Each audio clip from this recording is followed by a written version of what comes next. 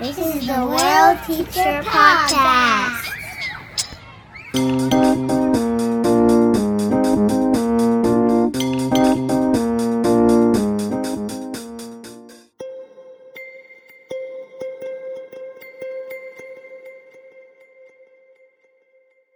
This is episode number 12 of the World Teacher Podcast.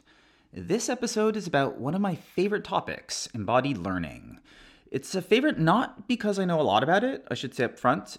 Instead, it's a favorite topic of mine because at various times in my life, when I've gone deep into periods of self-examination and experimentation through things like mindfulness, qigong, or yoga, or whatever, I've honestly reaped really incredible personal insights, and these insights have given me a great deal of hope. Hope for my own personal change efforts, my own growth. I've actually learned a ton about myself by paying attention to my body. For me, my emotional state seems to be an inextricable lockstep with my physical state. If I exercise in the morning, I'm one of the happiest people on earth the rest of the day. Ask any student who's ever had me. And when I don't exercise, and just walking isn't enough for me, I honestly feel pretty terrible. I've also learned that I'm someone with pretty high stress reactivity, and once provoked, it really does tend to endure, which frankly sucks. Calming myself down is crucial, and I'm really not great at it. The point I want to make, however, isn't about myself. It's about the educational benefits of engaging the body, whether it be through achieving and paying close attention while in calm states, or through things like spontaneous play, dance, fitness, or sports. All are good, but the benefits differ, and how we should use a given technique also differs by both situation and, really importantly, by person. It's my strong view that most everyone would really benefit from figuring out how to use their own body to help themselves. You see, I think education is largely about figuring yourself out, about cultivating deep and authentic self-understanding, purpose, and meaning in life. But if we don't pay attention to our whole selves, ourselves as embodied beings, and not just our stressed out heads playing narratives back and forth all day in our minds, that is, if we don't develop a true, intimate awareness of how our bodies shape our experience, then in a very real sense, we will never know ourselves. But even if you don't care about that, even if it sounds like hippie BS to you, certain facts do remain. Embodied learning modalities are positively correlated with a wide range of benefits. Even if you don't personally see things like dance, play, movement, or meditation as legitimate acts of learning, well, first, you're wrong. But second, even if you do hold that view, it still stands that various forms of embodied learning are positively associated with major increases in really good things. Things like positive mood, better attention, self-regulation, and improved mental health outcomes. All of these outcomes improve both learning and life. I'm pro learning and life. I'm guessing you are too.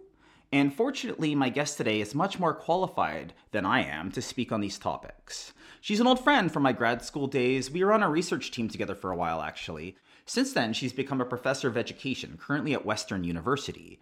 Her research and teacher training focuses on the fields of arts-based education, mental health and wellness, restorative practices, and equity and inclusion. Her name is Tracy L. Sheepstra, and she's a great human.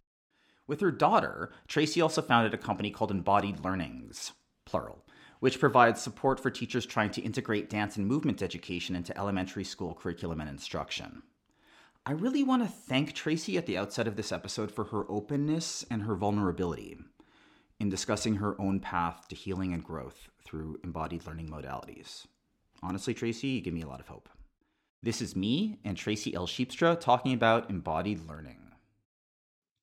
So, Tracy, how are you? I'm good. How are you? I'm wonderful. It's very, very wonderful to catch up. We haven't actually seen each other in person in over 10 years. We got to know each other quite a long time ago because we're on the same research team at OISE under Kathy Bickmore's amazing leadership. She's absolutely brilliant, looking at restorative justice practices in schools. Yes. Which is super important, obviously.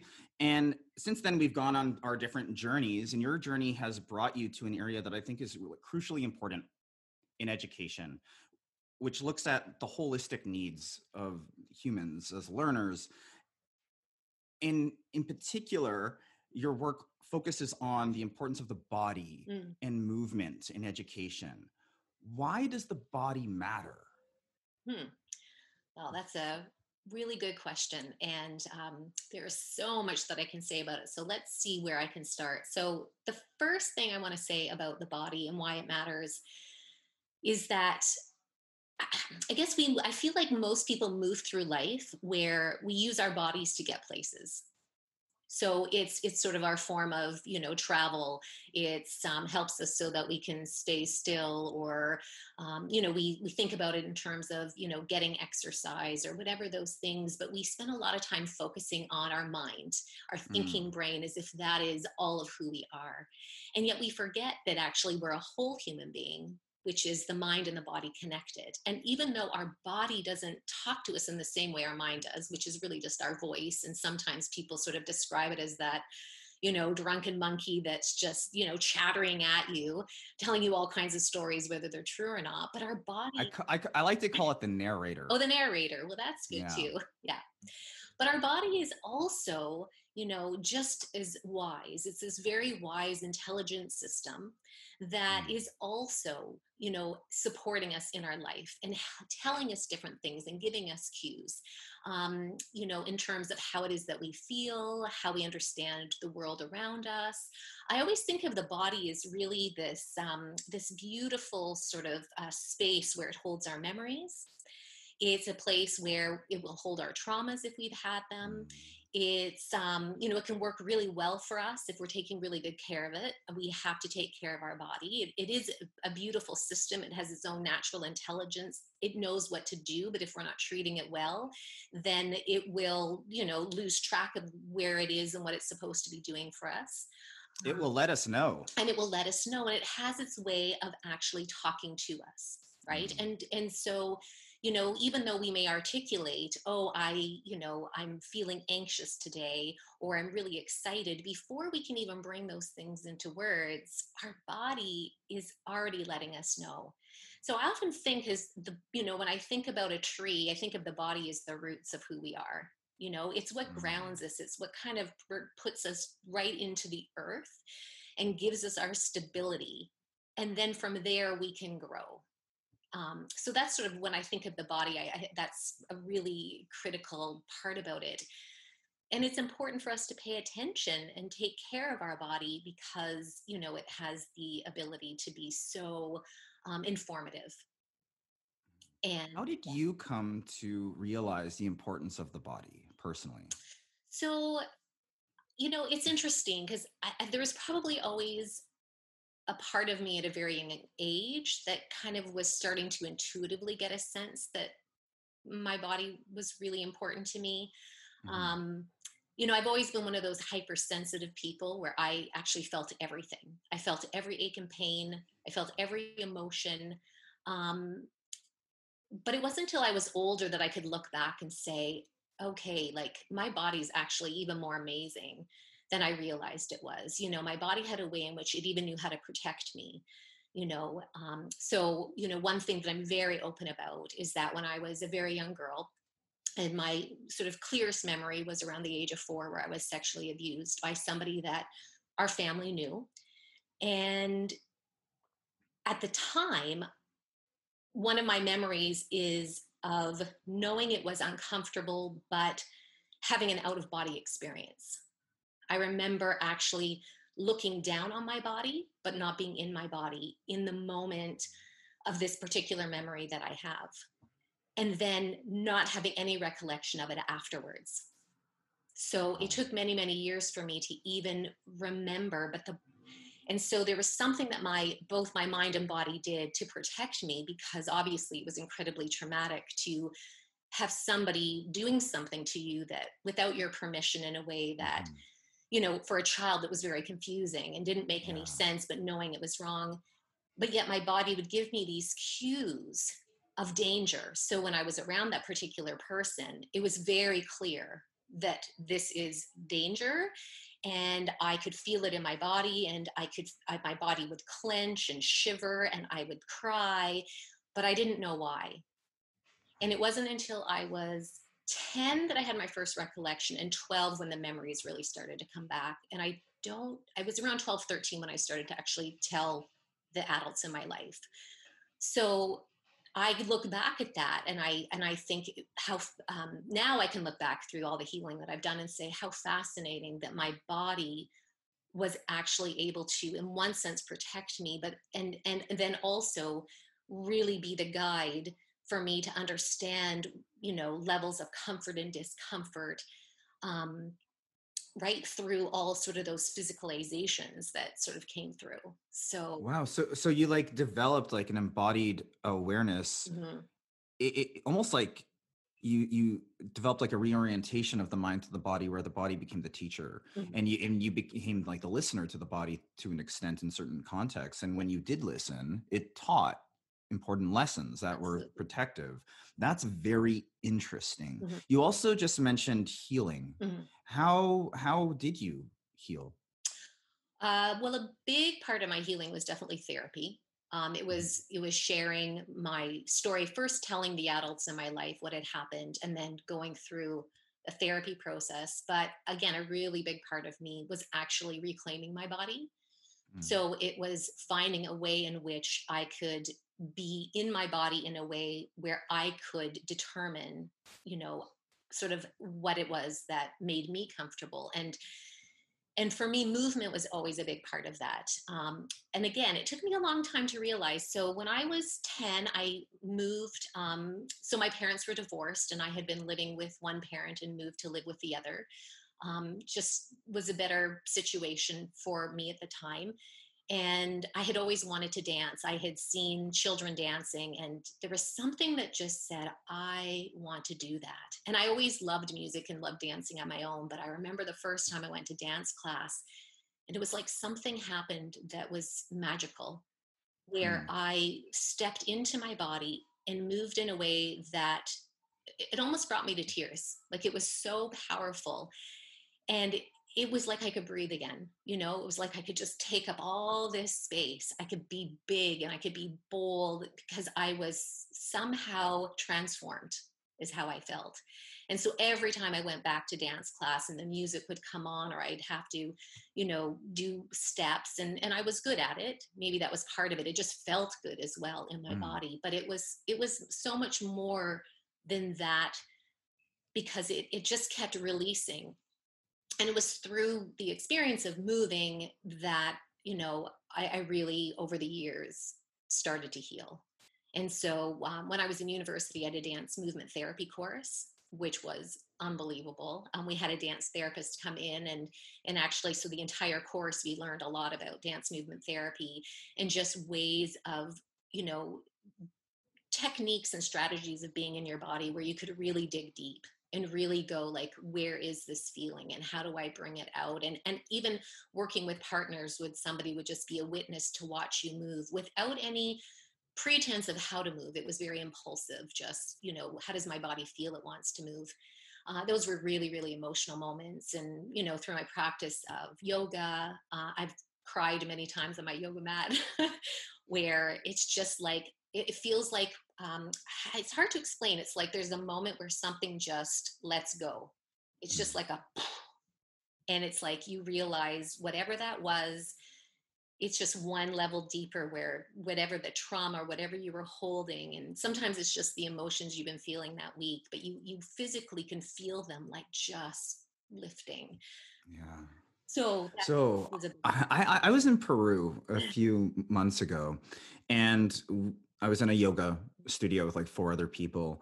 And just as what you're describing happened, I was doing it like I'm not a yoga person at all. I'm like the least flexible person on earth.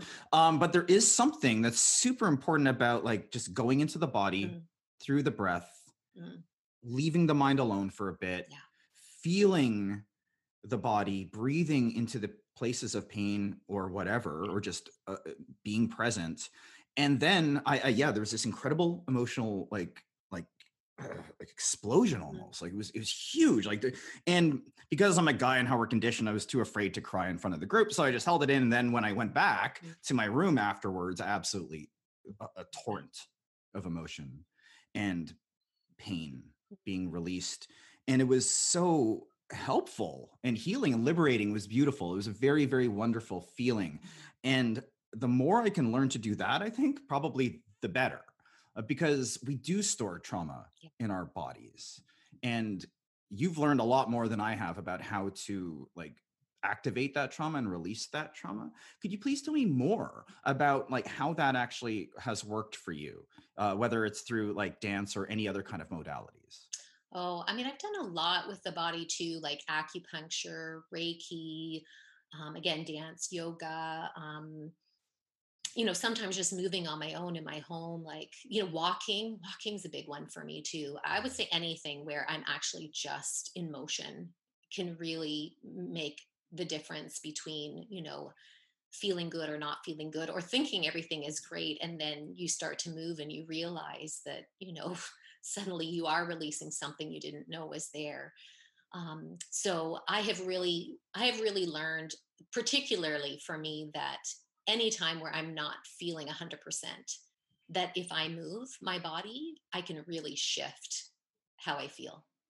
Because a lot of it, right, because we can really sort of think about it. So, if I wake up in a morning and I'm feeling slightly anxious, I've got a hundred things on my plate and I've only got so much time. That might be a trigger. I'm not an anxious person, but that might be a trigger of that sort of feeling of anxiousness. And where for me, it sits in my body, actually, right in my chest. So different people Mm. feel things in different places. And I find that the first thing that I will do that really helps to ease it off, besides telling myself, you are totally safe, you have got this, Hmm. everything will get done. But then I actually sit quietly and I close my eyes and I breathe. And I actually send the breath right into the space where I'm feeling that sort of anxiousness, and I just imagine it dispersing and letting go. And then I'll just sit and keep doing really deep meditative breaths, and then usually by that point it's gone. If it's Mm. not, the next step for me is then getting up and actually physically moving my body. So I have a dog, so I take her for walks all the time, and usually a walk will easily get rid of it. Walking in nature is even more helpful, because when I'm in nature, then I will be walking through it and I just pay attention to what's around me. Mm. I love the trees. I love the smell of the leaves. I love the feeling of the ground beneath my feet. And again, pretty quickly it'll dissipate too. So I also try to connect my body to where I'm at as well. Absolutely fascinating. So I think there's one step that you kind of jumped over Well, though, which is maybe. crucial and implicit, which is okay. So you wake up, you have this anxiety, right? Right. There's whatever the mind is going, the narrator's running, and you have this emotional reactivity as a response to it that is embodied. You feel it, and you know that that's happening, Yes. and you know where it is. You've identified it. Yes. You're practicing Oh, self-awareness yes. in that moment, and then you have this massive like toolkit of personal strategies Yeah. that you've developed over time, and you know that work because you figured them out and you've practiced them in different Yeah. situational contexts and been able to like figure out that this might work in this situation, and if it doesn't, then I'll try that. But like you don't, what you're not doing is just listening to the stories and letting the reactivity build and build and build and build in this narrative kind of spiral that so much of us get stuck Yeah. in, myself very much Oh, yeah. included. And I think that that is awesome. And if every single person in the world Mm. had these strategies, we'd probably have a lot less like screaming at each other and violence and, and Like, and all sorts of like awfulness. yeah. We could create a better world. You want to start with children, is that right? Yes. Why? Oh, why start with well, I mean, I mean, they're fun. There's lots of yeah. good reasons, but I'm just saying, why Yeah. kids? Well, it's interesting. So, I have a grandson who is What? You have a grandson? that's our grandson. You're like my age. I'm not ready. Like, I'm not even ready for a girlfriend. You have a grandson. Oh my gosh. Okay. Yes. So I have a little Much more successful in life than I am, I gotta say.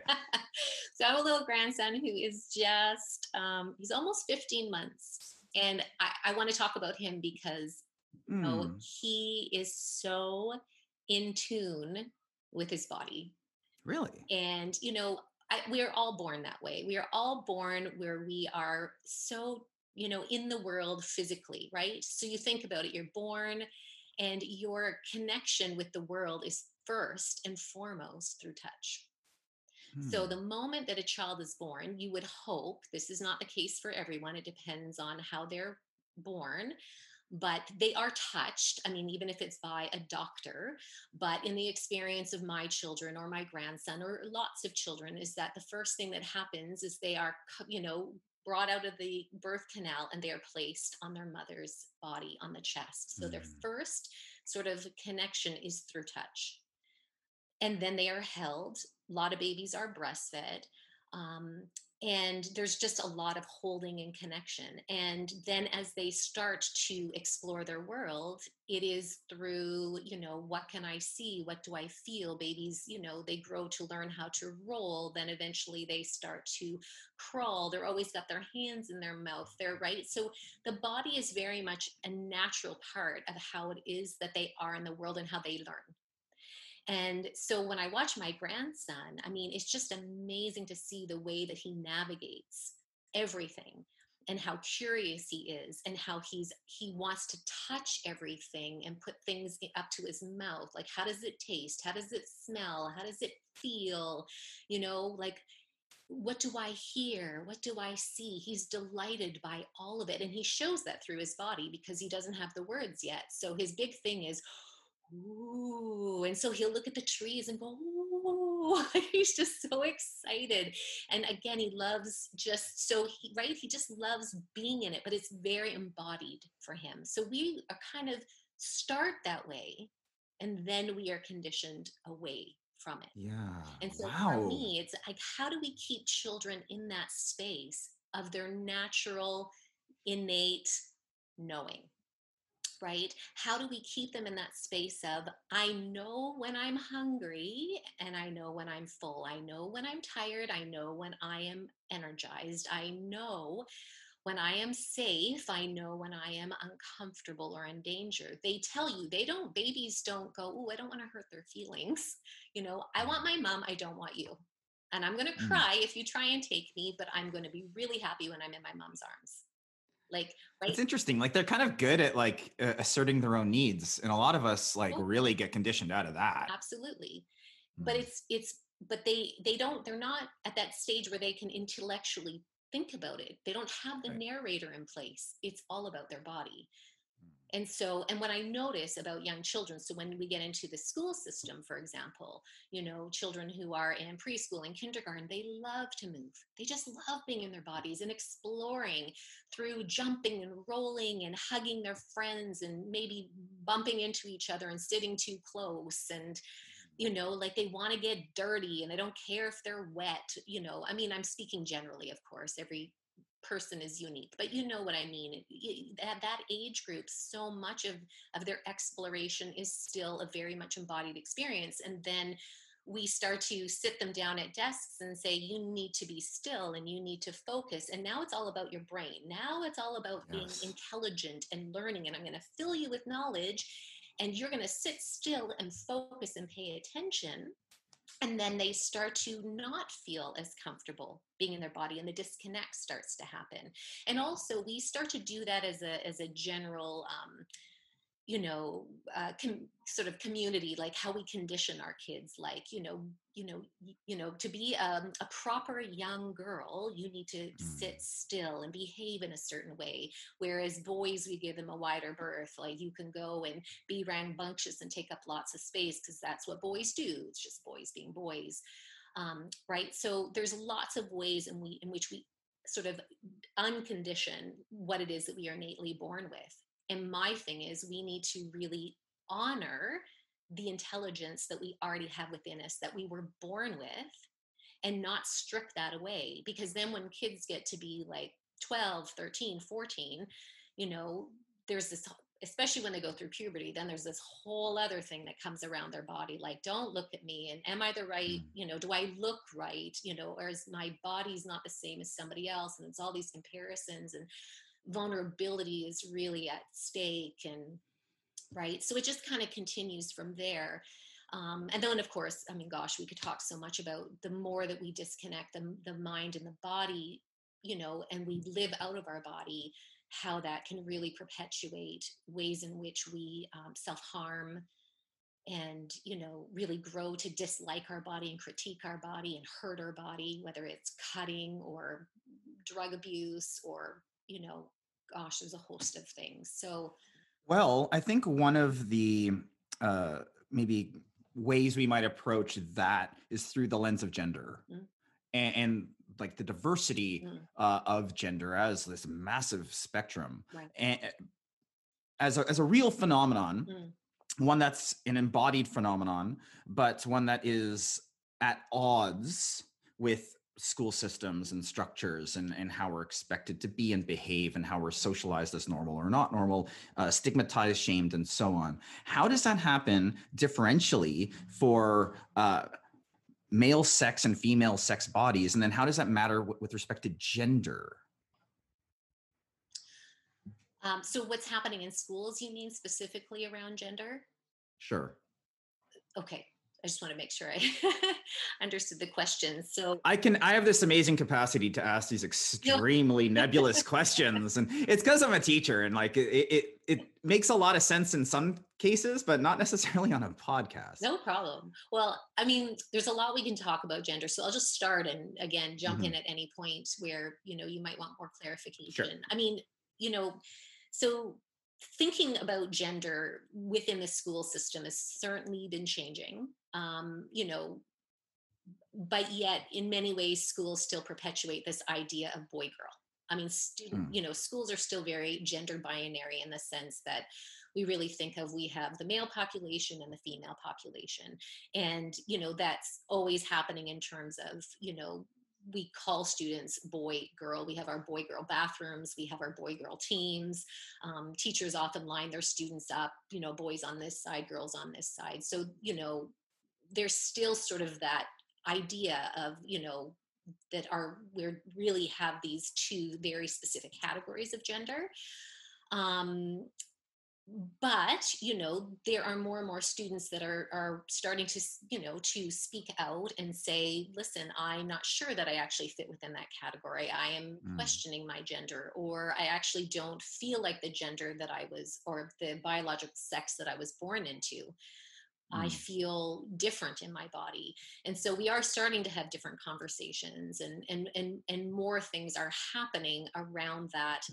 It depends on the school and who's running the school. So there's that one aspect of gender. But I think the other part that we probably want to talk about too is even just sort of how this idea of what it means to be boy or girl is supported or not supported in schools through the language we use and the assumptions we make and the stereotypes that are there around what sort of constitutes appropriate behavior, ways of being, dressing, all of those things, right? So they're kind Yeah, of and they're all artificial constructs. These are absolutely. all look. So like if I feel a certain way in my body, right? I feel there's a sense of like correctness and rightness and like Mhm. wholeness and selfness within my body. And if that is misaligned with the stories I'm Mhm. being told about Yes. about how I'm supposed to experience Yeah. myself and my body through gender, meaning that like I feel a certain way, but then the stories of what a boy is and is supposed to be just are in total misalignment. Yes. But then the expectation is that I align my existence Mhm. with the stories. Mhm. That's totalitarianism. Mhm. We need a totally different paradigm shift where we honor humans as real beings Absolutely. and start with them and let them write their own narratives. Absolutely. And that, just, we get to decide. So, there's the one thing about being born, and in terms of, I mean, from birth, we sort of determine, boy, girl based on genitalia, Mm. right? Which is really just biology, but that doesn't necessarily mean that that's how that person will identify. That is something that, I think, to young children, as they sort of are able to articulate more, will do so. So as a baby, we make the decision for them, but that shouldn't be, sort of written in stone that just because my child was born with a vagina or penis, therefore they are a boy or a girl and they always will be. And but that's very much the norm. I mean, people have gender reveal parties like, woohoo, I'm having a boy, and then they paint the your rooms blue and buy them all. Is that what that is? I haven't even heard of this until this week because there's like a thing in the news. It's like I don't even care what that Oh, is, was but that about the fires? or something like that.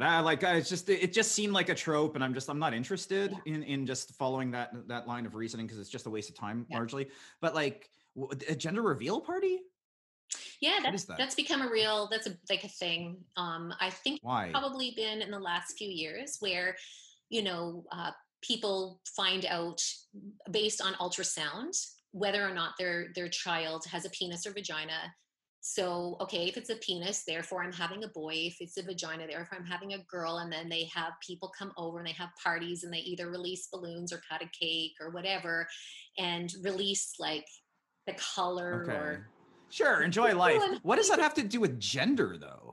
well, it To doesn't. me, gender seems to be something that kind of needs to be self-determined. Yeah. It seems like almost an absurd concept. Like I'm going to. It's like I don't know, like declaring their religion before they're born. Almost like I have a baby, and it turns out it's a socialist. And we're gonna have a party because it's a social. I mean, maybe. But maybe it will choose to be something else. So it seems like the language is wrong. The language is totally wrong. It's a sex reveal party. It's a sex reveal party. It's based on is it basically a genitalia reveal party? Having this baby I have shows that it has penis.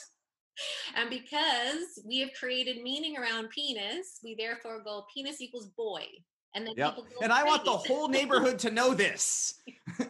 Okay, sure. Yeah, exactly. Whatever, enjoy your life. Yeah. Even though, I mean, you know, we're bringing a lot of attention to the genitalia, even though, you know, it's not, we never have to reveal that in our lives. It's nobody's business what we have beneath our clothing. But yet it's sort of the biggest. What do you think is a healthy, like developmentally appropriate and like in say scientific approach to helping someone figure out their gender identity? And to what extent is the body an important part of that process? You know, I'm not sure if I'm really like, I mean, I can tell you some of the things I think. I don't know if I. Yeah. What are your hypotheses? Yeah.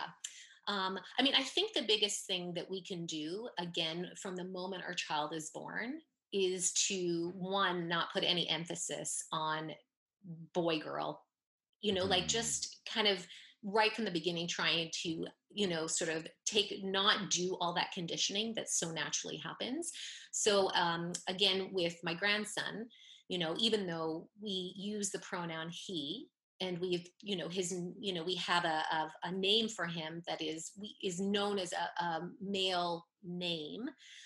We don't use terms like, you know, good boy or strong little man, or we are very, very conscious to never, ever, ever use terminology that brings attention to the fact that right now, because we use a male pronoun, that there needs to be this identification of being male. So, you know, my daughter's very, and her and my son-in-law, they're very comfortable putting him in all different kinds of clothing, all different kinds of colors, you know, letting him play with all different kinds of toys, not surrounding him with things that represent a particular identification, so that he just gets to be a baby. And as my daughter would always say, you know, he's a baby, that's it, you know. So you know, he's just a little person, you know, with feelings, and you know, he's learning his thoughts, he's learning to communicate, but what he is in terms of that sort of, you know,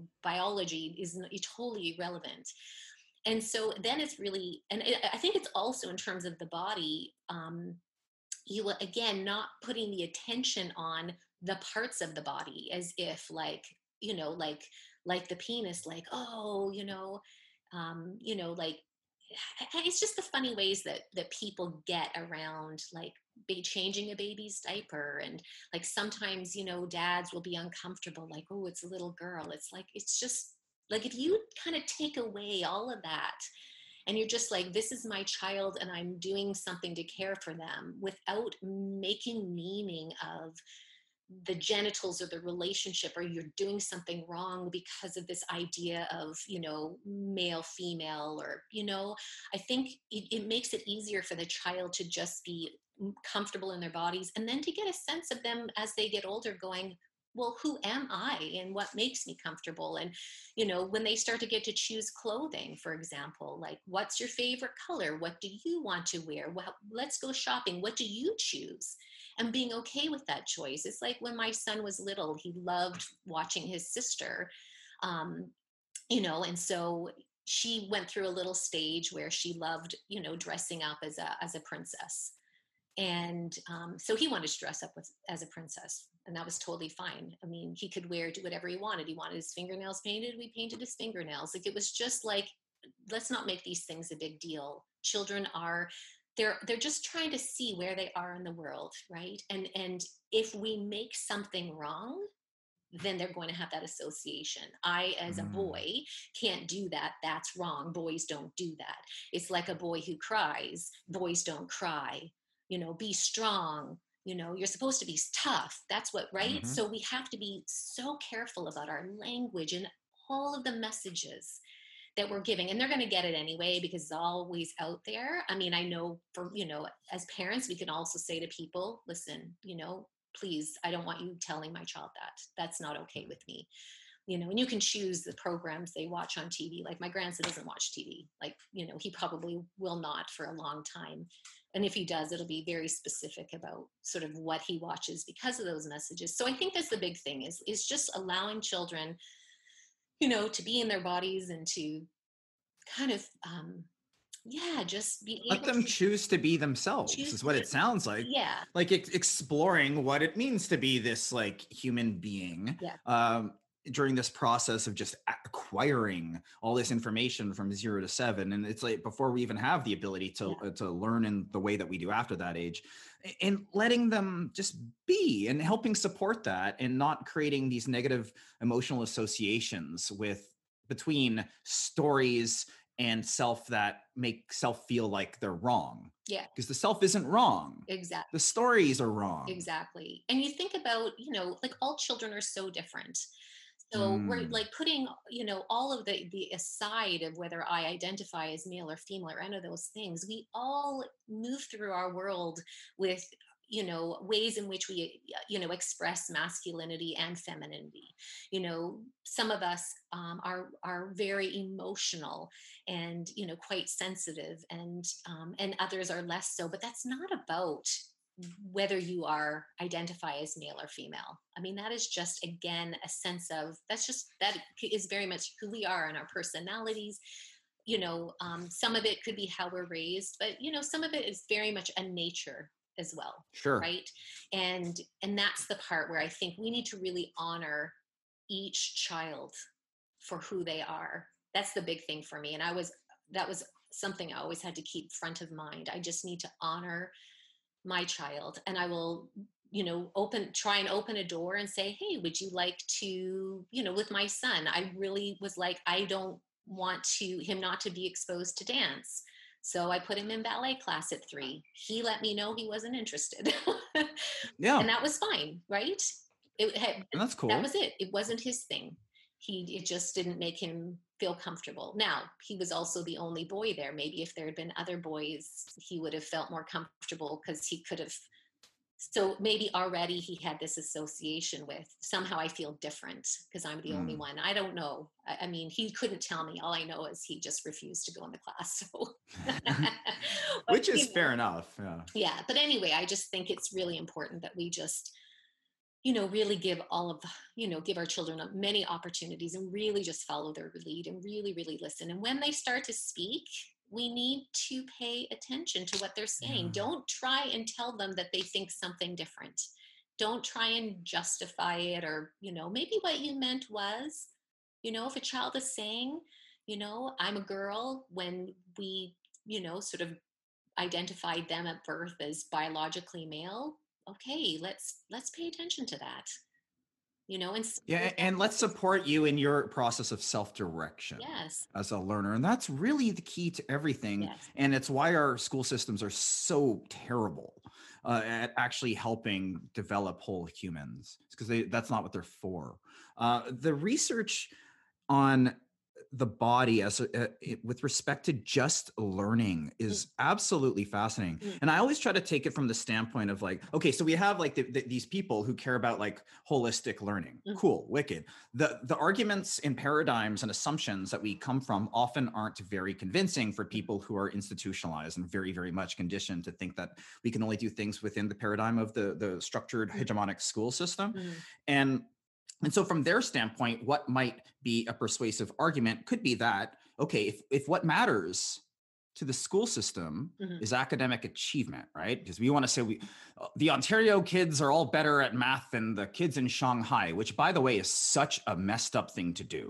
That is such a disgusting idea to begin with. We should not be doing that. That is absolute authoritarianism. It's coercion. It's not honoring humans as individuals at all. But if that's what you want to do, and all you care about is achievement as expressed through learning, well, learning kind of matters, doesn't it? And what then does the science say about the relationship and learning? Well, if we actually look at neuroscience and we look at how movement potentiates neuroplasticity and how rest after learning helps consolidate memory, we would really have to redesign the school system completely differently to align it with what we know about the brain and what we know about being a human.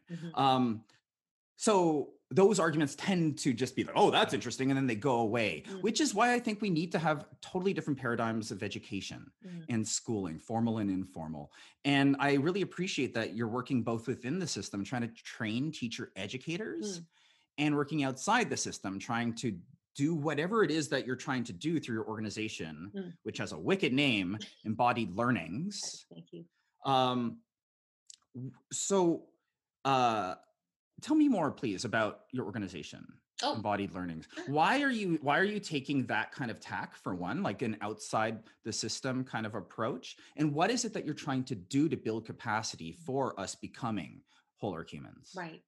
Well, I mean, one of the reasons that Embodied Learnings even got started was because of all of my work, with teacher candidates over the years, where I've been a dance educator. And so, I mean, I've been doing dance education, probably a good 25 plus years. I mean, it's been a really long time. Cool. When I first did my undergrad at York University, I did a whole year of dance education for, and it started with sort of the primary junior grades and then went up to intermediate. And, and then as I got into teacher education myself as an educator, I just realized, my goodness, everything we do in teacher education, we're constantly sitting and, right? There's just constantly sitting. And then, what you see in the schools is that everybody's constantly sitting. And yet all the time people are saying, I want to move. But even those coming through the program who say, like, you're making me sit too long, they then go into the class and they make their students sit all the time. So there's something in this cycle of this constant sitting for learning, like to creating knowledge and thinking is meant to be sedentary, like it's serious, we don't get up and have fun and move. And so I just saw it over and over and over and over again and yet when students would be in my class, so at Western University, I'm the dance and drama specialist, and all we do is move. And that was starting to become like the most fun class because they would say, thank you so much for making it interactive. And I mean, my whole thing was, I don't know how you can do dance and drama if you're not doing it. But, you would see something change. There was this whole shift in, students' sort of ability to get more comfortable and to connect and to collaborate and to have fun. And they really looked forward to the class. And I just, and I would ask them all the time, like, what are you seeing when you go into practicum? A lot of sitting, a lot less movement, definitely very little of the arts. And so I just knew that there was a huge need. After all the years of work, I went, you know what? There are those of us doing this work, but they're kind of here, there, and everywhere. And I really wanted to bring much more attention and advocate for the body in the curriculum and in the classroom. And now we're very much specific to the elementary school as opposed to secondary. That's a whole other beast. That's not my area of expertise, though I think they could use just as much help. So you never know that we might branch out. Oh no, they need way more help. So yeah. Way more help. But yeah, start somewhere. Yeah. So that's sort of how it really came to be. It was just over the years of observation and just saying, okay, wait a minute, like this is really critical. And I have a friend who's a principal, and she said, you've always been so progressive, and yet it's still not really happening in our schools. And I thought, okay, well, maybe I can make my voice nice and loud. And I did found this with my daughter. So, I'm Cool. really delighted that she came on with me. And because she, again, also really believes in this work and what we're doing. And yeah, it's just, I really want teachers to know, like, there are, so many other ways in which we can support students. And schools are getting to become so incredibly diversified now. We teachers have classrooms where they have students that are new to Canada, they're English language learners, with very little to some capacity to speak the language. We have students that identify, on the autism spectrum, those that have different behavioral issues that are on special learning plans, like IEPs. We have, just a great, great diversity Which is of wonderful. That's children. what we want. Yeah, which is, yes. But in saying that, we have to think differently about how we're teaching. And it's, one of the ways in which we can really kind of, bring our whole community together within a classroom is by actually getting in our bodies. It's kind of a differentiated way of instructing too, by getting students, working together and in their bodies and being exploratory in different ways. And it really helps the child that actually, does need to be out of their desk, or it helps the child that maybe can't understand what you're saying, but can kind of pick up on what they're seeing and feeling in their body, right? So there's lots of different ways in which this can really support a whole different way of students working together in the classroom. And of course, it really, really supports mental health and well-being.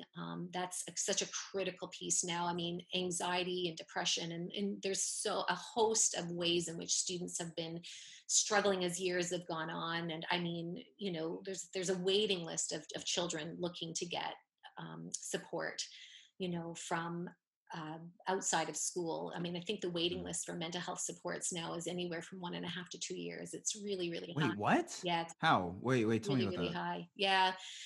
For In what context? What do you mean? so if your child, needs any kind of support, let's say they are struggling with anxiety, for example, usually to get publicly funded support, there's a huge waiting list. There are only so many places that you can go.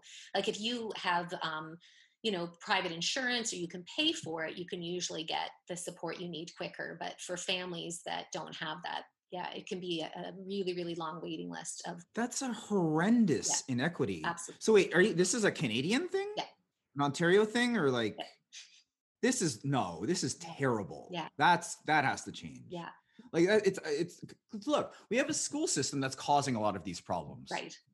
And then people who have the fewest resources to be able to deal with the traumas that are being imposed upon them are often the people who have the most. And it's awful. Like this is just a really, really bad situation. Mm-hmm. And like it needs repair.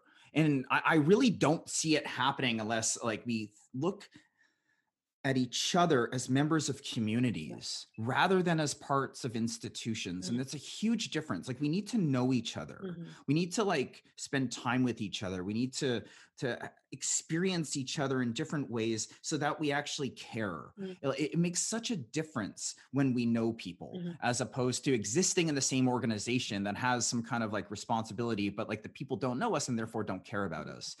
I really think one of the fundamental problems in education is the bureaucracy itself and the institution itself. And I see so many like really caring, loving people going into becoming a teacher. And then all of the incentives are set up, all like whether they are like positive incentives or they're conditioning coercive, like don't do that kind of structures. They're all set up to condition you into a particular kind of role that really is not a very educational one. It's quite problematic. I think like as a teacher, often the teacher is learning the most in the classroom rather than like facilitating like individualized and real meaningful learning for those people. And there's so many things, so many things. I'm just going on a rant right now, but there's so many things that need to change. Absolutely. And so that just kind of triggered me a little bit. Those things really bother me when like kids, like, oh, we're not even providing enough support to have to wait 2 years. This is part of the reason why we have an increasing epidemic of suicide. Yes. In our societies. They're clearly not getting the supports they need, and that's awful. And it's changeable, though. It's absolutely changeable. Well, so what are some things that can be done that maybe if you're a teacher, you might want to learn that could help create less trauma, could help facilitate preventative mental health care for young people and help them discover who they are as whole beings? Mm-hmm. Well, I mean, just in terms of what it is that, I'm really advocating for is that we, again, make sure that we really, root the body in everything we do. So in the sense of, the body is in the classroom, but we need to use the body. So we need to really teach to the whole child and not to just parts of the child. So you don't just go to phys ed to then get students physically moving and then go back and then teach to their brain. We need to make sure that everything that we are doing is really being taught to the whole child so that they have the capacity to think critically, to, make decisions, to problem solve, to do those things, which, are often intellectual, but we can also tap into the body in terms of, it's not just about we think, it's also about what we feel. So, as I'm problem solving and I'm making decisions, what is my body telling me? So how are ways that I can actually use the body is to help facilitate my ability to learn about myself and the others in my world around me. So, again, it's a matter of providing sort of those moments. So again, I think we need to think differently about how it is we get children moving. It's not just recess and physical education and the rest of the time we sit. It's that we can actually build movement into our day. So I think it's really good to actually remember that the brain has only so much time in which it can really think. I think most of us, even adults, I think it's 20 minutes when we start to actually shut off. So we need to provide moments where we just say, we're taking a brain break and we're going to get up and we're going to move around the class or stretch or put on some music and do an action song or play a really fun, quick, movement drama game, whatever it may be. So there's those things. It's also, how do you learn the curriculum? By actually bringing the body into it. So you don't have to do it for every subject for the entire period, but if you are doing something really complicated in math can be really difficult for children when they're at a desk and they got pencil to paper. But if you get them up in their bodies to actually explore a concept like symmetry or geometrical shapes or being on a grid, or this idea of, where my body is in relation to space, for example, just the doing of it can help sort of solidify the understanding, like, oh, this is what you mean. Yeah. Isn't that called like total physical response or something like that? The idea that you take a concept and you kind of like use your body to kind of mimic it as a way to consolidate, like, for processing, but also to consolidate memory. Yeah, and it also, our name embodied learnings also came from the methodology embodied learning, which is that same idea that it's an embodied means of learning where you actually, it's the mind and the body working together. So it's sort of that, both that critical thinking and sort of physicality of how it is that we are able to, take concepts and make meaning of them. And then when they're sort of in the body, more internalized, we also have the ability to recall them.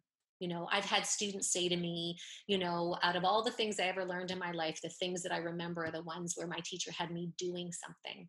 So like grade 11 science, I had a student say that she always remembered, it was something, I think electrons and neurons, protons, some complicated thing in chemistry, but because they had to physically be those, they had to be the electrons and the neurons and buzz around or do whatever they had to do. she remembered. And so then and never lost that recollection. So suddenly you have that knowledge that's very, present, right? Where most of the time when we learn, it goes in one ear and out the other, and you're like, sorry, what was that, and when was it, what were the dates, or Mhm. yeah.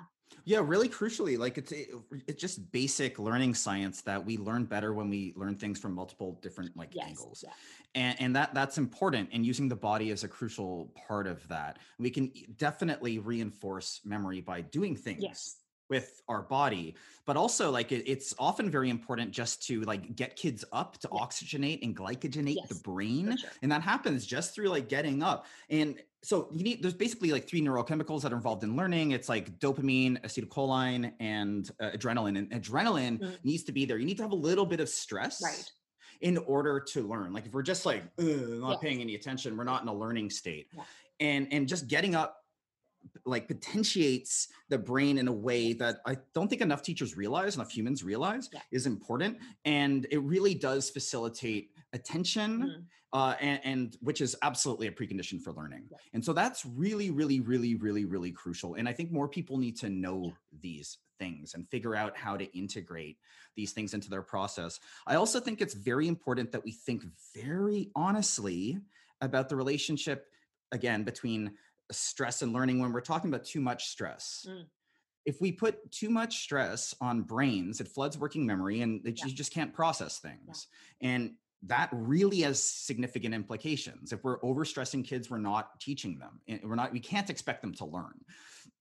So how do we do that? Well, we need a lot of mediating stress as an individual is an embodied thing. It's almost all an embodied thing, really. It's not like, okay, I have these narratives that are making me really stressed out. And then I try to fight the narratives with other narratives, but that's just this argument in my mind that just reinforces the stress.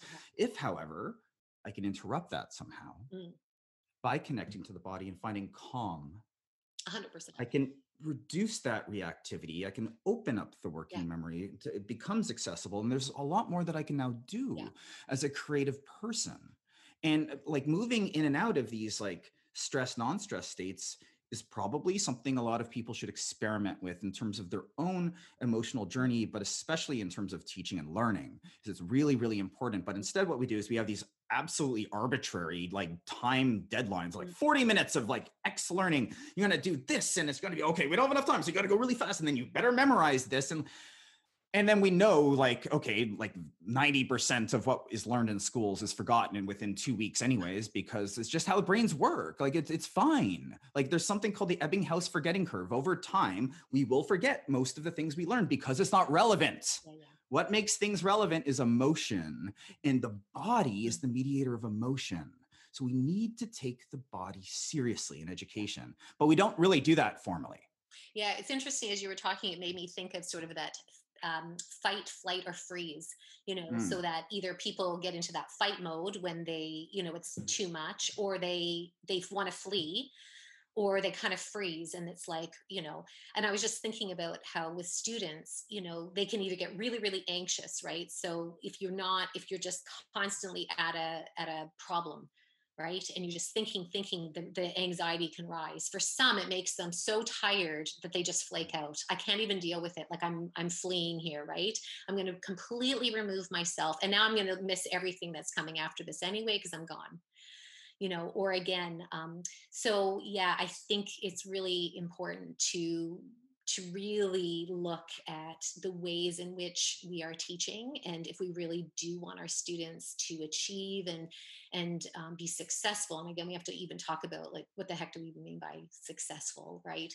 But for me, if I were to come in and say this is how I envision it could work. And again, I'm very much of the mindset that every teacher, they have to know their students in their class and how things work. But something that I would really recommend is that you let the students know that they are going to have many opportunities throughout their day, every single day. It's just going to be embedded. It's just part of what we do, that we are going to move our bodies. And I think, one, it's wonderful to find a way to start your day with some kind of ritual routine that says we're starting school right now, and let's get right, let's get ready, let's prepare. You Hmm. know, we have to know that our students coming into schools in the morning, they may have come from an incredibly stressful time. Parents could be fighting. Maybe a parent went to work early morning. They may not have had breakfast. They may not have slept. I mean, there's a host of things. So we need to bring students in the class and say, I want you to now know you are here, you are in this community, and we are going to prepare our day together. So that could be mindfulness, doing some kind of breathing exercise, stretching, something that just gets them really grounded Hmm. in the moment. That requires the body, right? So all the things you may be feeling that are in your mind, let's just find a way to get into your body and feel grounded. you know um Not that we want to ignore that, but again, we have to find a way of kind of situating our children, right? That's the first thing. And then from there, That alone would be wouldn't massive. that be amazing? If you just added that one like intervention into like the schooling Yeah. practices, that would change, I think, quite a lot on its own. But please keep going. I want to hear about Tracy's School of the Future. What does this look like?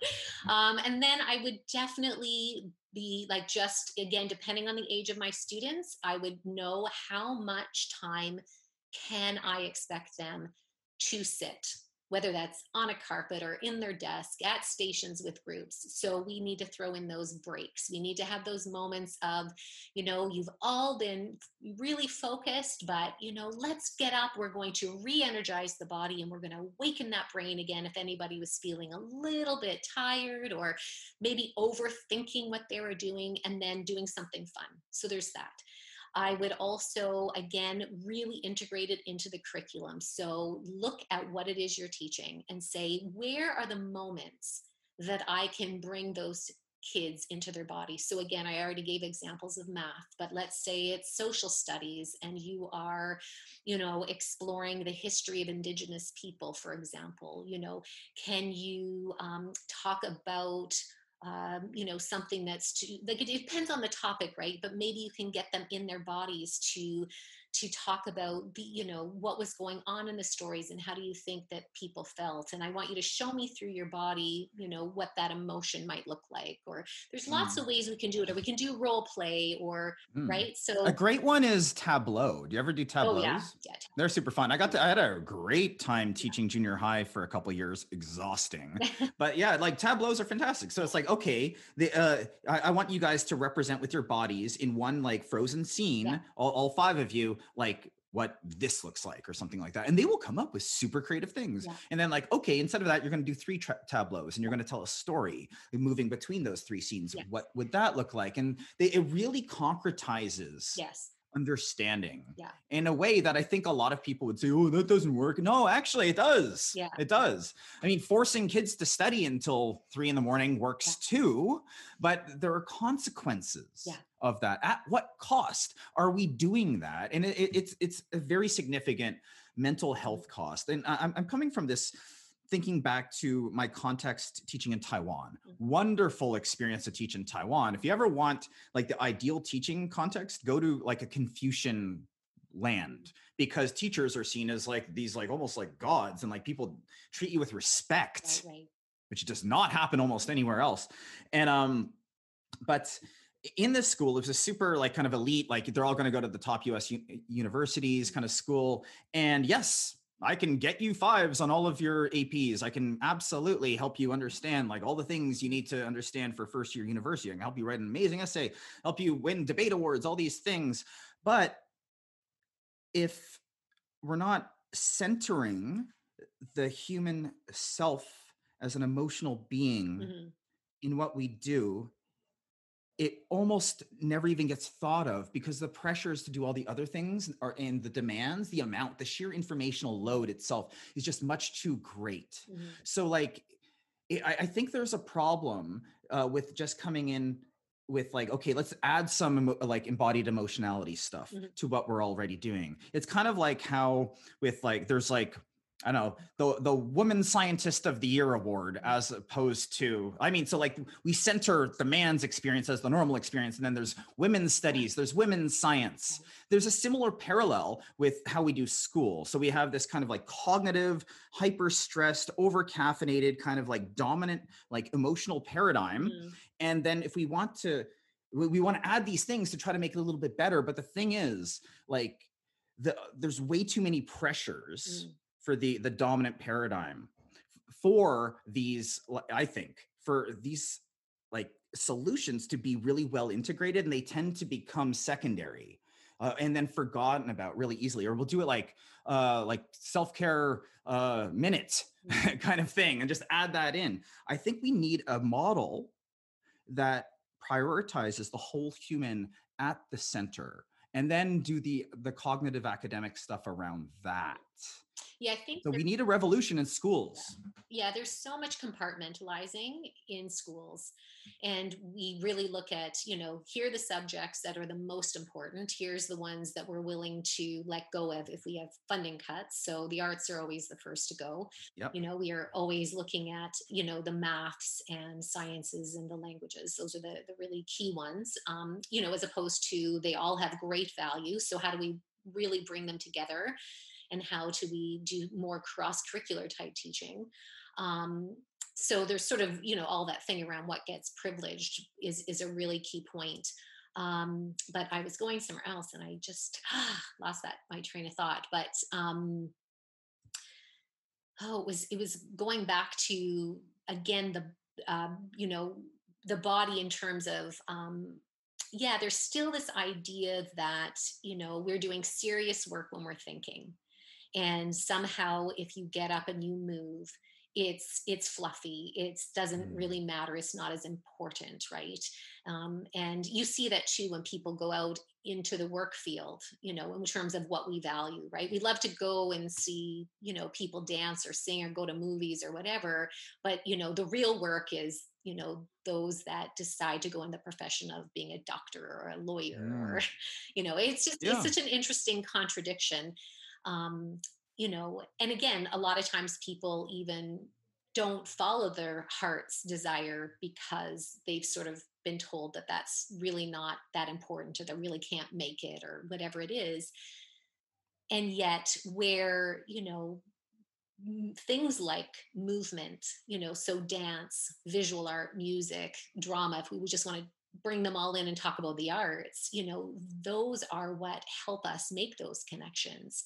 They're really the vehicle for us to be fully in touch with the self, to really be able to get a sense of, again, how do I feel and how can I make meaning of these things? And it connects to every aspect of our life, but yet we really compartmentalize them and just say, well, those are just an art form, like that's just learning to dance, or that's just theater, and that's maybe good for entertainment, but it's not about learning, or it's not real life. It's not real life. Exactly. Except it totally is real life. It is totally real life. And I think that we as a culture would be so much happier if we were allowed to, to be vulnerable, if we were allowed to really express ourselves, to tap into the emotions, even just to tap into them and express them and have that part of our experience,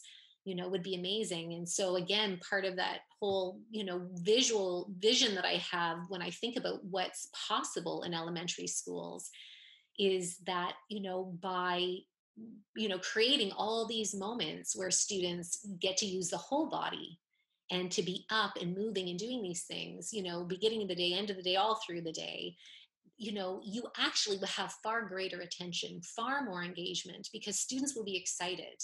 They will, it's like they have something to look forward to. And we're also teaching to all the different ways. Some students, they need that kinesthetic experience to really make those connections. For those that they may not, it's not going to harm them. If anything, it'll still do something wonderful for them. So we need to also find ways in which we are, really supporting all different learners. And the other thing too, is that we need to be really clear that all students, all bodies have the capacity to do absolutely anything that we put forth.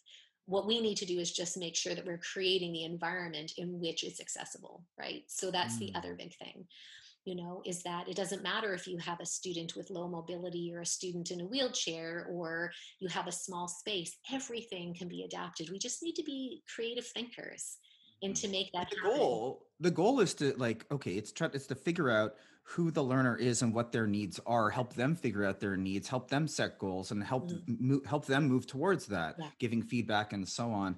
And so if say, well, I mean, I have a really good example. Mm, My One of my best friends, his father had a horrible accident recently. mm, And basically they went to the cottage, and he's a very active man. He's in his 70s, but he does Tai Chi every day. He's a very embodied human. mm, Brilliant artist, by the way. right. He fainted, he landed on his neck badly, and he's been paralyzed Oh, for wow. weeks now. My friend is an actor, is very much in touch with his body Yeah, through acting modalities and so on. Has come back from Vancouver to Toronto to help heal his dad right. through qigong and energetic therapies and massage and touch. And his father's recovery has been incredibly rapid. Mm, It's been really, really, really quite amazing. But like and there's it's very also instructive from an educational standpoint. mm, I think this is a good story. What you need to do with any learner is start where they are. So for his dad, like a goal for today might be to grip a cup. right, Um, it's not to do 20 jumping jacks, right? right. Like if we're establishing these goals as teachers for an entire group of kids, Yeah, those are our goals. They're not their goals. They're not meaningful to the individual, and they're also irrelevant to their growth, yes. unless we're just lucky, Mm, unless there's a happy coincidence between my goal as a teacher and that kid's goal as a human. What we need to do instead is figure out who the kids are and help them set their own meaningful, true, self-directed, authentic goals.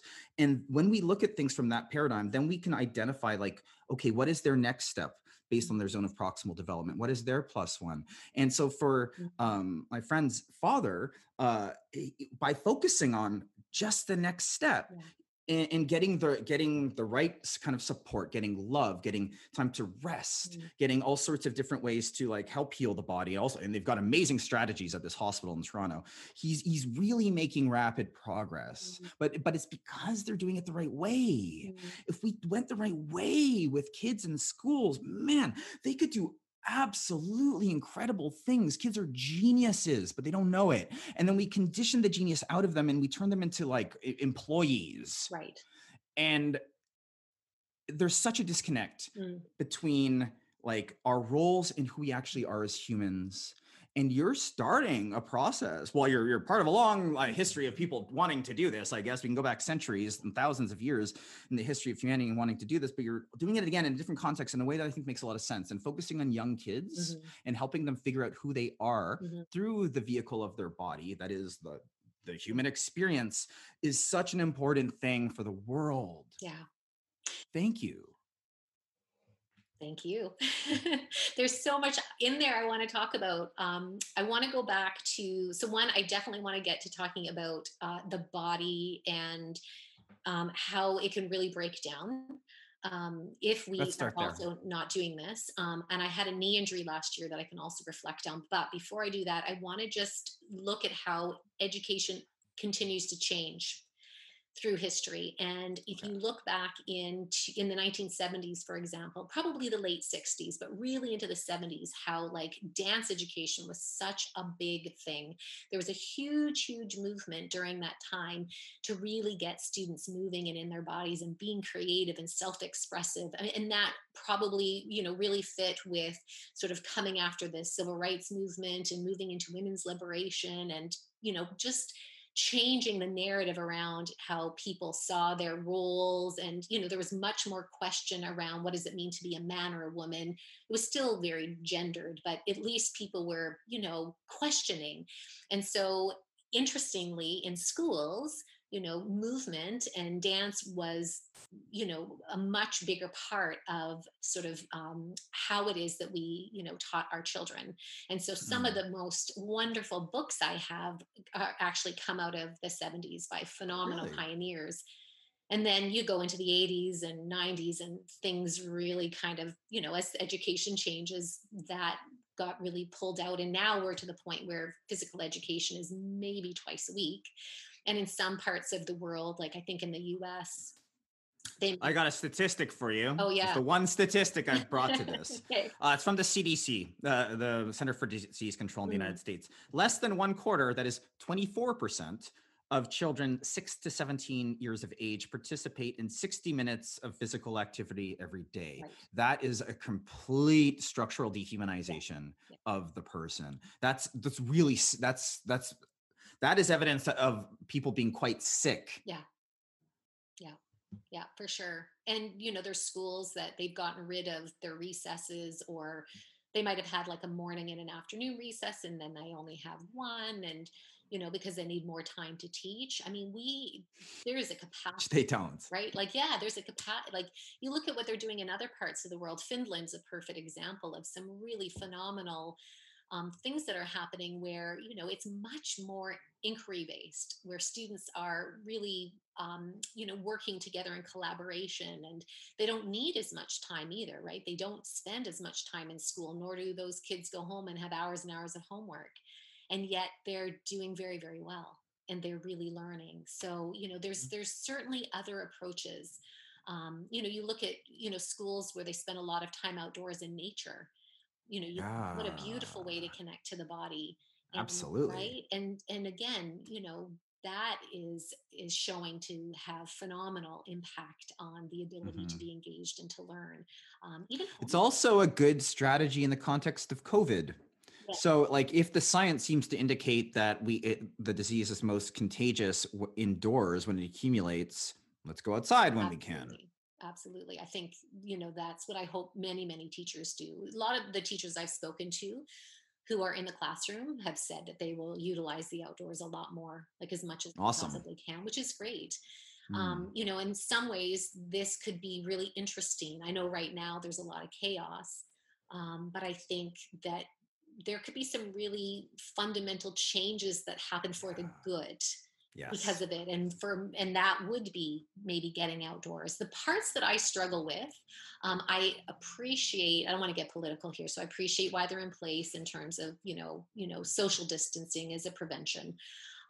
Where I get really concerned is how we do those things, because we still have to remember we're talking about children that are developing, and a major part of how it is that they are well and they learn about their world, and is through connection. I mean, when I did Hmm. my doctoral research, that was one thing that I really noticed a lot, was the connections that students had. And these were grade 7 and 8 students that I was observing through doing an ethnography, and there was so much touch.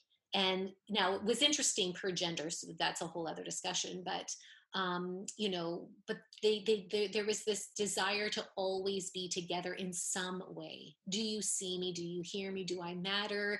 If I'm sitting close and you're tickling my back or rubbing my hair, or even if you're hitting me with a stick because we're play fighting, I'm somehow, have a place of belonging. There is some way in which we are connected, and I feel like it builds something within me. It's developing me sort of from that more, emotional wellness stance. So, that's a really critical part of that. So, we have to be careful with some of the protocols in place, that, okay, we've got them there for certain measures, but let's not therefore have it detrimentally impact students in some other way. Like every choice has a consequence, Yep. right? So we're doing this for your physical safety, but what about your mental safety? Like, what about your mental Mhm. health and wellness? So yeah, or even like wearing masks. I mean, if I am a kindergarten student and it's my first time in school, and my teacher has a mask on and a shield, and all I see is their eyes, how do I feel safe? How do I connect? So, Mm. there's the rational part that goes, well, we're doing this for your physical safety. But yet that child could be completely traumatized. Like, it's really tricky, right? It's definitely not It's black or white, extremely tricky. Yeah, right? it's a very, very, very difficult thing. Just thinking of it from like a planning standpoint, like as an educator, it's a terrible situation. I did like any time that you're just having like kids in desks Yeah. as like the paradigm itself Yeah. with rows, like that's Yeah. awful. One of the things that I've found, like I'm very curious about this whole learning pod kind of like adaptation. And if I was a parent with resources, of course you're going to try to take care of your kid and like I understand why people might have distrust in Doug Ford's plan or any like leader's plan for the school system. They don't know. Mhm. It's an experiment, right? We have no idea what it's going to look like. So I would never fault somebody for trying to help meet the needs of their child. Although there are systemic implications when all like the rich kids pull their kids out in the US in particular, when funding is tied to postal codes inequitably, that matters. Yeah. But like it's hard to blame parents for loving their children. But what I think is really interesting in a perverse way is what they have replicated in terms of classrooms is just like they've created like this 19th century horrible like rows like classroom again. Like why, like you have this wonderful opportunity, like re-envision education, but there's something about institutions and how they structure our expectations for what is normal and abnormal in given context. It's a concept called path dependency in institutional sociology. And basically, like it's the QWERTY keyboard, right? So like when they created the keyboard, they have this like particular format where it says QWERTY in one place. And then we've kept this as the paradigm, even though science has shown it's not the best way to set up a keyboard. But because we have it like that, to change it is like we'd have to do too many changes. We don't like changes. So let's just keep it. Right. And that's what institutions do. Right. They maintain their forms through the hegemony of expectations. They structure in our minds what a right and wrong school is. And so it makes sense that parents are replicating what they went through, which was kind of awful. And so that's interesting, but it's also an opportunity to do things completely differently. And if I were, honestly, I would be very much struggling right now if I were a teacher in a traditional school system, because from a teaching standpoint, this is a very bad idea.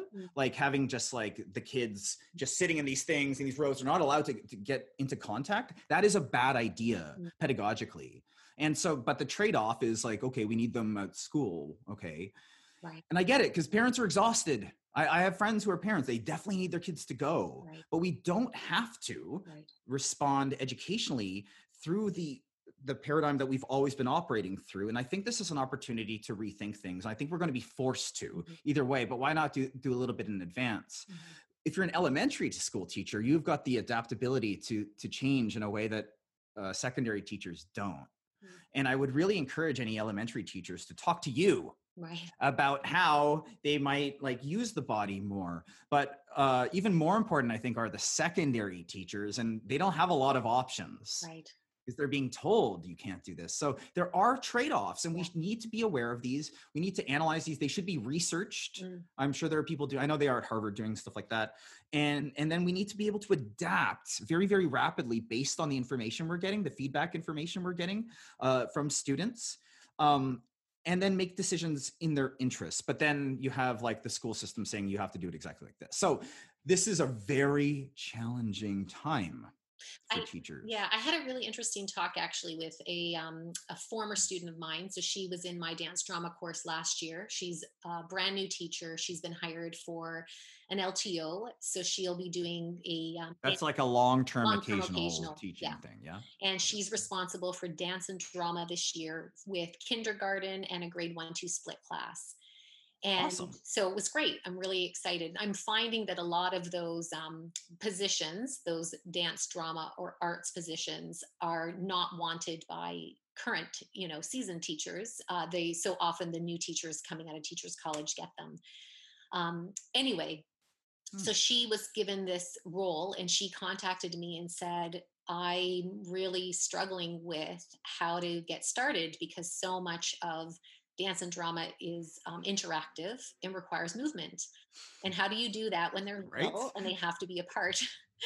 So we had a really interesting talk. And the one thing that I said to her that I would say to anybody, and I'm probably going to write a post about that this coming week, is that, we have to be we have to be very careful to the degree that we are policing children around staying apart, because little children, so one, if you just think about spatial awareness, many of us have varying degrees of our own spatial awareness. So some of us are not very good with direction, right? So even if you're a full grown up and you've lived your whole life where you've had to get places, you can still feel very directionless. Or you could be somebody that constantly knocks into things. I know people that, they're constantly banging an elbow or tripping over something on the floor. So to expect that, and kindergarten, for example, children are sometimes 3 years old when they start, right? Because their birthday. So in Canada, they don't have to, they have to have turned 4 by December 31st. So they could be 3.5 when they start kindergarten. They're very, very, very young, but 3, 4, 5, 6, they are still trying to figure out what is my space compared to what is your space. So to tell them you need to stay 2 meters or apart, 6 feet, they're like, I'm sorry, what?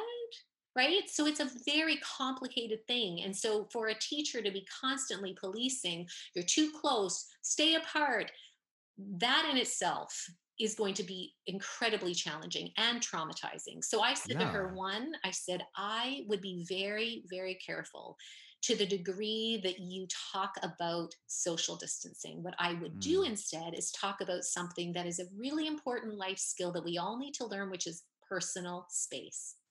And I would start with that. And I said, it could be as simple as, I want you to find a place in the room where you can stand by yourself and put your arms out to the side.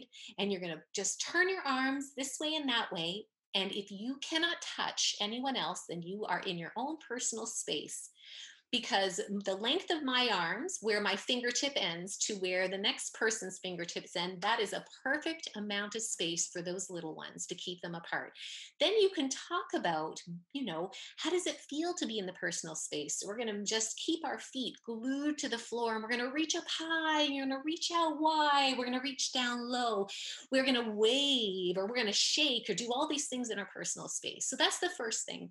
You can use hula hoops, and they can all have a hula hoop and put it on the floor. So this is your spot to move. But we're not talking about social distancing. We are just talking about spatial awareness. You can pick up the hoop and get them to move around the room. So we're going to move around the room, staying in our personal space. And you have your hoop to help you, right? That's your marker. That's your guide. The more you practice that, the more they start to understand where they need to be. And then we can talk about where, when is it important to respect other people's personal space, right? It becomes into this whole thing around consent. And there's so many things that personal space teaches us.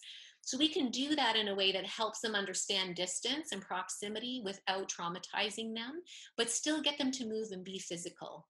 That's how I would do it with young children.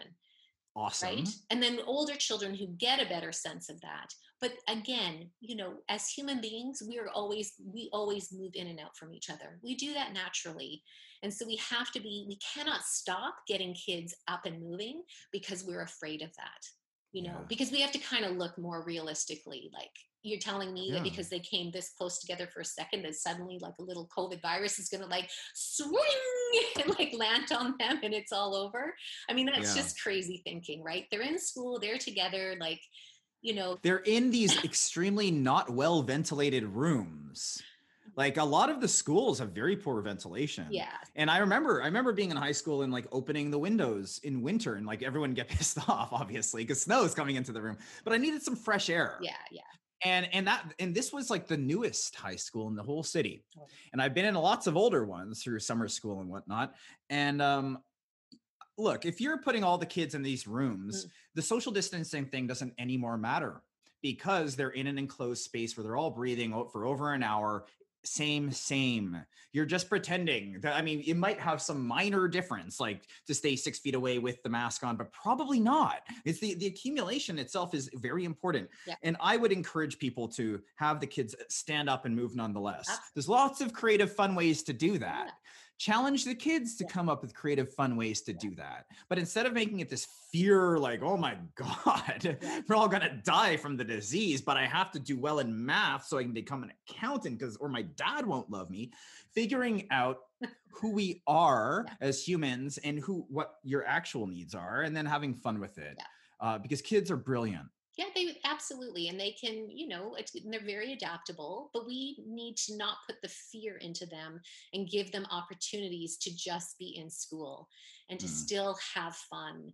And again, she said, what if I want to do groups, like drama is so, collaborative and group oriented? I said, put them in groups. But I said, you can also say to them, as we've been learning about our personal space, we're going to move into groups of 3 or groups of 4, and just make sure you maintain your personal space. So again, it's the language we use. There's no fear in making those language choices. Right. So we still have that choice. And I said, depending on what you do, you might do certain things inside and then say, today I want to do this other thing with them, but I really want them to explore space. So we're going to go outside. And they don't have to know what you're thinking. They don't have to know that you're trying to figure out protocols and all this. You're just teaching to them and giving them a wonderful program.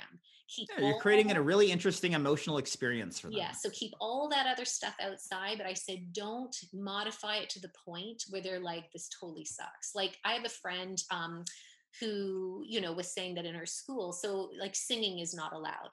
But what they've decided is, oh, right, because of COVID. Sorry, because of COVID. I thought that was just a rule. There are schools that have rules like that. No. Just because it's like, oh, singing's wrong. It's a waste of time. Okay, it's a COVID rule. Because of COVID. So instead of singing their school song, this school is going to learn it in sign language so that they can still put the song That's awesome. on the overhead. But now they're using sign language. So they're still collectively singing. They're just using a different language. And I love that. That's brilliant. Where is that? Where are they doing that? That's a really good idea. The school is in York Region. Okay. Yeah, I can't remember the name of the school, but anyway. Beautiful creative adaptation. Yeah, so that's what it's about too. It's about being really creative and moving through the fear of chaos. So this is the other thing that people often worry about. I am going to lose the class, like it's going to get chaotic. Well, it's all about classroom management. That's a really big thing, is that students can do anything if they know what the expectations are. So when I say, when I talk to my students, my teacher candidates, I say, you just need to be really, really clear with what it is that you're asking the students to do. So you can start by creating guidelines, so have a signal. So when they hear a signal, I love to use a drum. So it could be a drum or a chime or a triangle. And I always do the drum where I tap it like that. So ready, stop.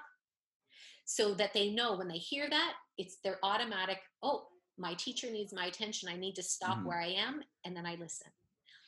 Again, talking about we respect each other's personal space, whatever it is. And that you make sure that the students are part of the process of creating those guidelines, that they say, yes, that makes sense. And I help think of it and I kind of own it. And now I'm going to do it. And then you review it and you bring them back. So you don't have to worry about movement getting out of control if you're really clear with what it is that you expect. And that when you do exercises, your instructions are also really clear. And also, again, you're making sure that, can all of my students do this? Am I really making sure the environment is safe? Am I making sure that, the way in which we're doing it allows for all bodies to actually be able to do these particular movements and so forth? So there's lots of things that we can also do. It doesn't take a lot of work. And, if you're not 100% sure with certain students, you can also ask them. The other thing we forget is students know their bodies. They live in them. They navigate the world in those bodies every single day. So you can find out from them too, in terms of what it is. So you talked about meeting their needs. Again, there's lots of ways in which we can do that, or we can ask their parents, we really want to do this activity. We're going to go outside. What do you think is the easiest way I can, that this might work for your child, And again, it shouldn't be about making sure that the child fits in. It's just that whatever you're planning includes everyone. Yeah, and I would add on to that, like if and when we include kids in the co-construction of whatever it is that we're doing. We're co-creating community. Yeah. And that is the key. But that's part of it. But even more important is like the one-on-one personal relationships between the teacher and the learners. And like actually like them knowing the teacher and the teacher really, really knowing the learners as humans in professional ways, like with like appropriate boundaries and whatnot, but like actually knowing them and who they are and not making assumptions. Like, and we can only do that by talking to them as individuals. Absolutely. And well, and you can do it in lots of different ways, but doing it as an individual is an important part of it. And I like very few teachers ever get to know their kids in a real way because it's very, very, very, very, very, very, very difficult to do that. Elementary teachers are a million times better at this than secondary teachers on average. More time with groups of students throughout the day, which does make it easier for sure. Yeah. It makes a difference if you have 30 students compared to 130 students. Right. You can't know 130 people. Yeah. It's not possible. Yeah. It's a structural thing. So I would also encourage your teacher candidate person to really just get to know the kids and really involve them. We're doing this together.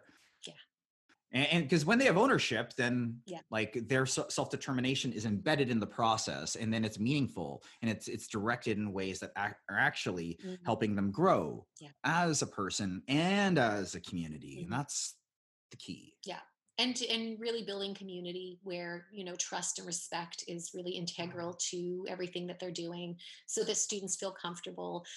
We talk a lot about participation as well. You know, not all children feel compelled to move for various reasons. You know, they may be really anxious, they may be shy, you know, they could be embarrassed, like there could be all kinds of things. And so, you know, again, it's also really important to know that children participate in different ways, and it's never good to force anyone to do anything. We can have students participate through observing what's happening rather than doing. And then over time, the chances are that they will join, but we need to give them the opportunity to let us know when they're ready. So that's a really important thing too. When they're ready. When they're ready. Yeah. And then giving them agency, opportunity for agency. Yeah. But yeah, the determination of readiness it has to be an individuated thing. And very few teachers, I think, or maybe I'm overgeneralizing from my own history as a teacher, but I would say it's fair for me to say in my own history as a teacher, a very successful teacher, I have not even come close to attending to that enough in prior teacher lives. And I would never want to make that mistake again. The other thing I wanted to say too, that is really important in when you get to know your students and you're building community and you're doing all these things, is that we need to really look at who that child is in terms of, you know, if we want to talk about, you know, culturally responsive pedagogy. So, you know, if we're choosing music, is this music really representative of the students in my class? So we can even ask our students, what kind of music do you love listening to, you know, and bring that in. If we're doing different kinds of movement and doing, you know, dance or again, whatever the arts is, I mean, we can pull from, you know, different sources. We can also bring in guests, you know, that really support the diversity of our classes. That's really important too. So, you know, part of getting to know our students is having them see themselves in what it is that we are doing. And, you know, within many cultures, you know, dance is very much a part of celebration. It's very much a way in which they, you know, it could be celebration, it could be, you know, ritual, ceremony, you know, it could be, you know, part of death. I mean, you know, like there's different ways in which, you know, cultures use movement. That's really integral and important to sort of the foundation of who many of our students are. So it's in getting to know them, then we get to understand that too. So it makes what we're doing much richer for everybody in our class. Really much more beautiful. Yeah, for sure. I love that. Yeah. Tracy, I have a feeling that at least a few people I know after listening to this are going to want to reach out to you. What's the best way to do that? So we have a really phenomenal website, and it's called embodiedlearnings.com. And so they can go on there. and I'll just tell you sort of things they can find on there. So you can sign up for our newsletter. We have weekly newsletter, and every week you get free resources. We also have an amazing Spotify playlist. So we've got all kinds of things on our website in terms of how you can bring in really neat different kinds of music into your class that really support getting students moving. We've got a shop with all kinds of resources. So we've got a blog, we've got lots of great content there. So that's one way they can reach us. We're also on social media. So you can find us on Instagram, on Twitter, on Facebook, and on Pinterest as well. So you're everywhere. You're all over the everywhere.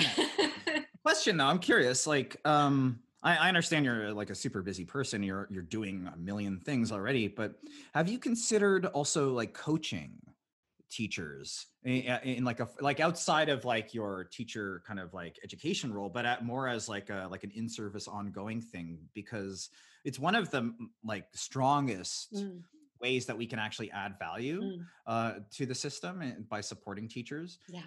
And you'd be amazing at that. So is that something you're doing or considering doing? So one thing that we've put on our website is that we are building a mentorship type program. And so that's in the works right now, in a way in which, well, we could offer one-on-one training or group training. So that for teachers that really want to know how to do this and do it well, we can provide services that really do support their particular needs for their age group, their classroom, sort of where they're starting from, their starting point. So it would certainly be very adaptive and sort of needs specific to the individual. So, and that can be super helpful. Like, cause I do think back to like my first year of teaching, it was 70 hours a week. It was 14-hour days. Not really a day off for like until Christmas, and just putting in teaching 8 classes, 6 things I don't even know how to teach, kind of thing. It's just an absurd situation, like ridiculous situation. Like it absolutely set up for failure. Yeah, I didn't fail. I learned a lot. I worked like crazy, practiced zero self-care, and I got through it, and I got nominated for awards. But what also really helped at the time was having instructional coaches, because I did my initial teaching in Alberta, which is actually an excellent province when it comes to teacher professional development. They're fantastic at that. They really have very intelligent ways of doing it. And it helped to have a coach. Yeah. They weren't nearly as helpful as they could have been. If I'd had a really excellent coach, it would have been a lot better. I had not the best coach in the world, but it made me realize that, like looking back on it, that it's one way that like we could really have a substantial, powerful, positive influence on education, because like new teachers need so much help. Yes. And they're so stressed out, and centering the body is the last thing on their minds because they're stuck in their heads. Yes. Just doing all their work. For sure. And I actually should mention there are a few things that we're also doing. So one thing that we're building is a teacher wellness toolbox series. Cool. And so those are resources where they're just simple strategies so that you can really get more into your body. So the last one we did was called Pause and Shift. So it was like how, and thinking about teachers just going back into the school system and feeling anxious and frustrated, and how you can really pause in those moments and kind of shift. So even though there could be chaos around you, you can still feel grounded and at peace within yourself. So there's lovely strategies. So we're doing that. We also had another one, which was a wellness tool, self-care toolbox. So it was a bunch of different tools on how to remember you cannot help your students if you are not taking care of yourself. So we're going to keep up with that. We also have a workshop series coming up, and that is with my dear friend of mine, Erica McNeil, who I mentioned at her school, they were doing the sign language. So we're doing something on movement integration, where every week we're going to be attending to something very specific around what you need to think about to be able to do this work. So it's a 4-part series. And then I'm working with another woman named Liz Diaz, and we are developing something specifically for teachers on actually getting into their own bodies using movement, so that they can work through whatever it is that where they feel their disconnects are. So it will not only be, we hope, be really healing and empowering for their own selves, but also there'll be things they can directly take into the classroom to do with their students. So they'll get resources, but also there'll be a lot of self-reflection. So it's kind of like, as I am learning how to do this for my students, I'm also having what we hope to be an incredibly educational, cathartic experience. So those are things that we're building right now too. Beautiful. Yeah. I think that's awesome. I mean, I came up with more ideas, but it doesn't sound like you need more work, but like, but here's the thing. I mean, there's other like groups that have needs, right? So like, there's like the homeschooling people who are trying to like teach their kids at home. Yeah. They also could use support. The kids who are doing online learning by themselves need the most help because they have not been set up for success, almost certainly when it comes to like wellness practices. And yet all the stresses are still there. They're actually even more compounded because they're online and the supports are gone. The connection's gone. And that is not a good recipe for mental well-being, for the flourishing of humanity. And it does concern me. And like, I really hope that more and more people take self-care really seriously. I just created a really neat resource. It's coming out this week, and it is a self-care check-in. So it's sort of it's meant for students. Adults can also do it. And it basically starts where in the morning you say, how am I feeling today?